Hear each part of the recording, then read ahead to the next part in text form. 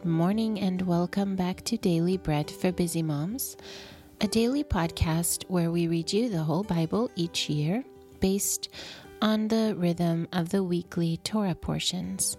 My name is Johanna and I'm your reader today. Today is Tuesday, the 22nd of November, and on the Hebrew calendar, it is the 28th of Cheshvan. This week, our parasha, which is our portion from the Torah, is named Toldot, which means generations. Today we'll be reading our third reading from that parasha, and it is Genesis 26, 13 through 22. Before we get into our readings, let's take a moment to bless God and thank Him for giving us His word. Blessed are you, Lord our God, King of the universe, who gives the Torah of truth and the good news of salvation to His people Israel and to all peoples through His Son, Yeshua the Messiah, our Master. The man grew great and grew more and more until he became very great, for he had possessions of flocks, possessions of herds, and a great household. The Philistines envied him. Now all the wells which his father's servants had dug in the days of Abraham his father, the Philistines had stopped and filled with earth. Avimelech said to Yitzchak, "Go away from us, for you are much mightier than we." Yitzchak departed from there, camped in the valley of Gerar, and lived there. Then Yitzchak dug again the wells of water, which they had dug in the days of Abraham his father, for the Philistines had stopped them after the death of Abraham. And he called their names after the names by which his father had called them. Also Yitzchak's servants dug in the valley and found there a well of springing water. The herdsmen of Gerar argued with Yitzchak's herdsmen, saying, "The water is ours." So he called the name of the well Esek, because they contended with him. They dug another well, and they argued over that also. So he called its name Sitnah. And he left that place and dug another well, and they did not argue over that one. So he called it Rehovot. For he said, "For now the Lord has made room for us, and we will be fruitful in the land." That was Genesis 26, 13 through 22. Today's portion from the prophets is Judges 16. Shimshon went to Gaza and saw there a prostitute and went into her. When the Gazites were told, "Shimshon is here," they surrounded him and laid wait for him all night in the gate of the city, and were quiet all the night, saying, "Wait until morning light, then we will kill him." But Shimshon lay until midnight, then arose at midnight, and took hold of the doors of the gate of the city with the two posts, and plucked them up, bar and all, and put them on his shoulders, and carried them up to the top of the mountain that is before Hebron. And it came to pass afterward that he loved a woman in the valley of Sorek, whose name was Delilah. And the lords of the Philistines came up to her and said to her, "Entice him, and see in which his great strength lies, and by what means we may prevail against him, that we may bind him to afflict him. And we will each give you 1,100 pieces of silver." So Delilah said to Shimshon, "Please tell me where your great strength lies, and what you might be bound to afflict you." Shimshon said to her, "If they bind me with 7 green cords that were never dried, then I shall become weak and be as another man." Then the lords of the Philistines brought up to her 7 green cords which had not been dried, and she bound him with them. Now she had an ambush waiting in the inner room. She said to him, "The Philistines are on you, Shimshon." But he broke the cords, as a flax thread is broken when it touches the fire. So the secret of his strength was not known. Delilah said to Shimshon, "Behold, you have mocked me and told me lies. Now please tell me how you might be bound." And he said to her, "If they only bind me with new ropes, with which no work has been done, then I shall become weak and be as another man." So Delilah took new ropes and bound him with them, and then said to him, "The Philistines are on you, Shimshon." The ambush was waiting in the inner room, but he broke them off his arms like a thread. Delilah said to Shimshon, "Until now you have mocked me and told me lies. Tell me with what you might be bound." He said to her, "If you weave the 7 locks of my head with the fabric on the loom." She fastened it with the pin and said to him, "The Philistines are on you, Shimshon." He awakened out of his sleep and plucked away the pin of the beam and the fabric.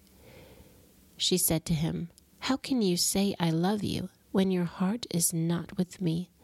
You have mocked me these 3 times and have not told me where your great strength lies." When she pressed him daily with her words and urged him, his soul was troubled to death.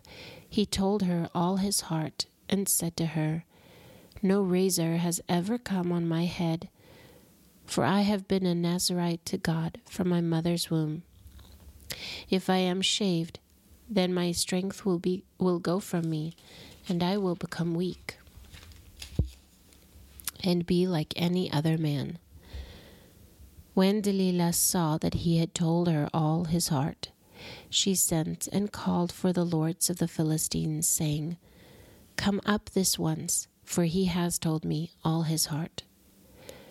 Then the lords of the Philistines came up to her and brought the money in their hand. She made him sleep on her knees, and she called for a man and shaved off the 7 locks of his head. And she began to afflict him, and his strength went from him. And she said, "The Philistines are upon you, Shimshon." He awoke out of his sleep and said, "I will go out as other times and shake myself free." But he did not know that the Lord had departed from him. The Philistines laid hold on him and put out his eyes, and they brought him down to Gaza and bound him with fetters of bronze, and he ground at the mill in the prison. However, the hair of his head began to grow again after he was shaved. Now the lords of the Philistines gathered together to offer a great sacrifice to Dagon their god, and to rejoice, for they said, "Our God has delivered Shimshon our enemy into our hand." And when the people saw him, they praised their God, for they said, "Our God has delivered our enemy into our hands, and the destroyer of our country, who has slain many of us." And it came to pass, when their hearts were merry, that they said, "Call for Shimshon, that he may entertain us." So they called for Shimshon out of the prison, and he performed before them. They set him between the pillars, and Shimshon said to the boy who held him by the hand, "Allow me to feel the pillars on which the house rests, that I may lean against them." Now the house was full of men and women. All the lords of the Philistines were there. And there were on the roof about 3,000 men and women who saw while Shimshon performed.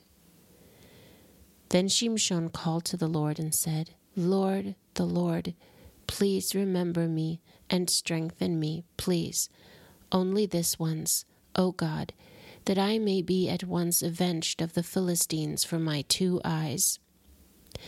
Shimshon took hold of the 2 pillars on which the house rested, and leaned on them, the one with his right hand and the other with his left. And Shimshon said, "Let me die with the Philistines." And he bowed himself with all his might, and the house fell on the lords, and on all the people who were in it, so that the dead that he killed at his death were more than those who he killed in his life. Then his brothers and all the house of his father came down and took him, and brought him up and buried him between Zorah and Eshtaol, in the burial site of Manoach his father. So he judged Israel 20 years. That was Judges chapter 16. Today's portion from the writings will be Psalm 39. For the chief musician, for Yedutun, a psalm by David. I said, I will watch my ways so that I do not sin with my tongue. I will keep my mouth with a bridle while the wicked is before me. I was mute with silence. I held my peace, even from good. My sorrow was stirred. My heart was hot within me. While I was musing, the fire burned. I spoke with my tongue. Lord, show me my end. What is the measure of my days? Let me know how frail I am. Behold, you have made my days hands' widths. My lifetime is as nothing before you. Surely every man stands as a breath, Selah. Surely every man walks like a shadow. Surely they busy themselves in vain. He heaps up and does not know who shall gather.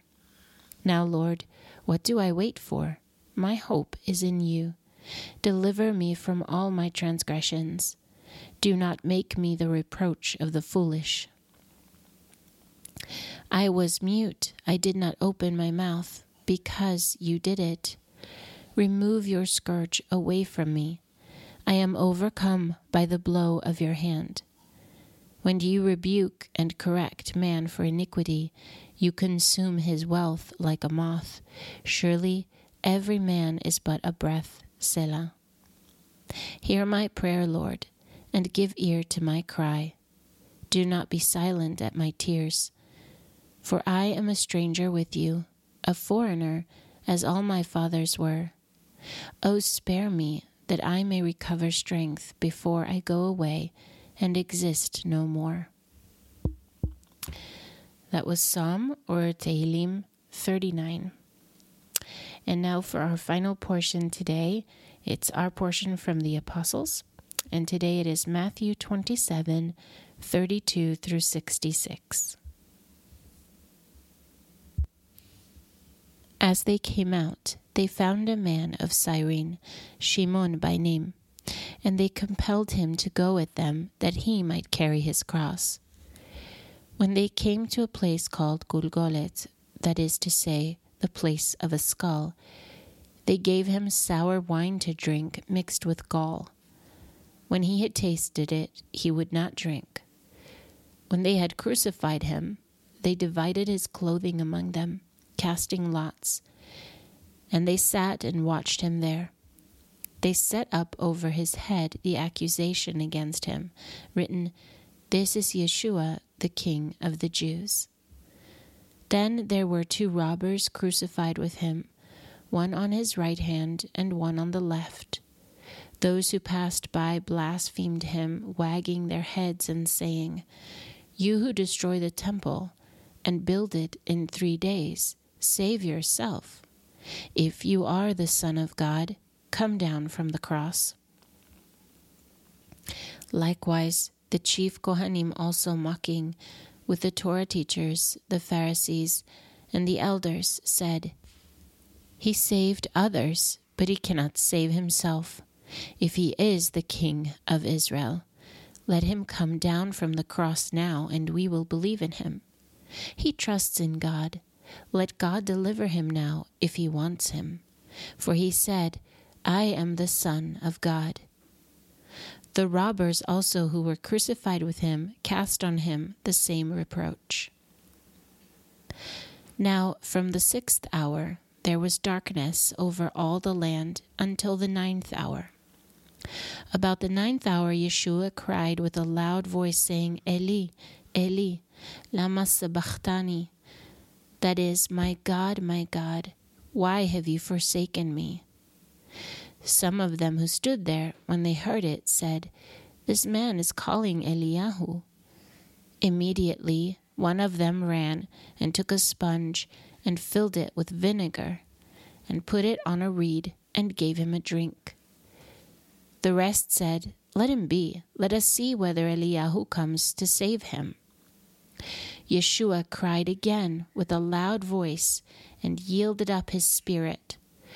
Behold, the parochet of the temple was torn in two from the top to the bottom, and the earth quaked and the rocks were split.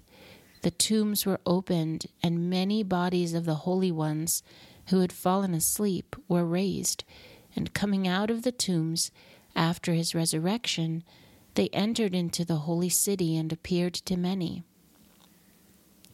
Now the centurion and those who were with him watching Yeshua, when they saw the earth quake and the things that were done, feared exceedingly, saying, "Truly, this was the Son of God."